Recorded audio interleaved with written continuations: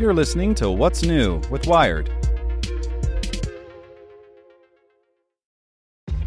This episode is brought to you by ShipStation.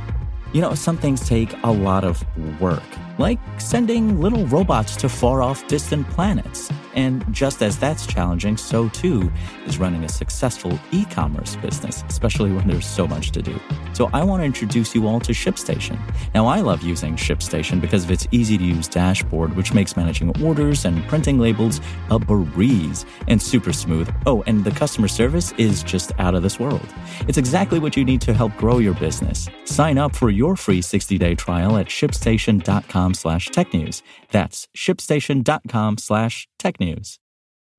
This podcast is supported by Tools and Weapons, the podcast hosted by Microsoft Vice Chair and President Brad Smith. Each episode features insight you won't find anywhere else from the center of the conversation surrounding emerging technologies like AI. Right now on the podcast, you can hear a special episode where Brad Smith lays out Microsoft's vision for a vibrant marketplace driving the new AI economy. To hear more, follow or subscribe to Tools and Weapons with Brad Smith wherever you get your podcasts. Hello, my name is Zeke Robison, and this is Wired. The CDC officially gave the green light to vaccinating children ages 5 to 11 against COVID-19 with Pfizer and BioNTech's shot, after the agency's independent advisory committee voted unanimously in favor of it. The Biden administration has said that its pediatric vaccination program will be in full swing by next week. The timing of this decision couldn't be more critical. Last week, children accounted for a quarter of new cases in the U.S. In other news, the WHO has authorized emergency use of Covaxin, a COVID-19 vaccine developed by Bharat Biotech with backing from the Indian government. The agency said that the shot is 78% effective against disease and recommended administering 2 doses, 4 weeks apart for anyone 18 and above. It also highlighted that the vaccine is well suited to distribution in low and middle income countries because it's easy to store.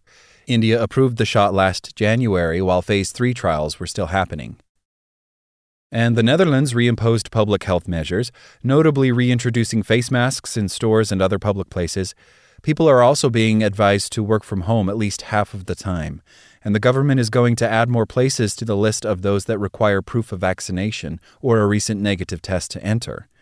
Infections are on the rise in the country and reached their highest level since July in the past week.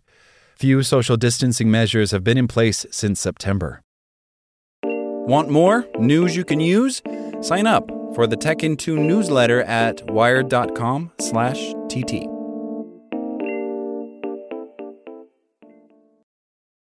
Want to learn how you can make smarter decisions with your money? Well, I've got the podcast for you.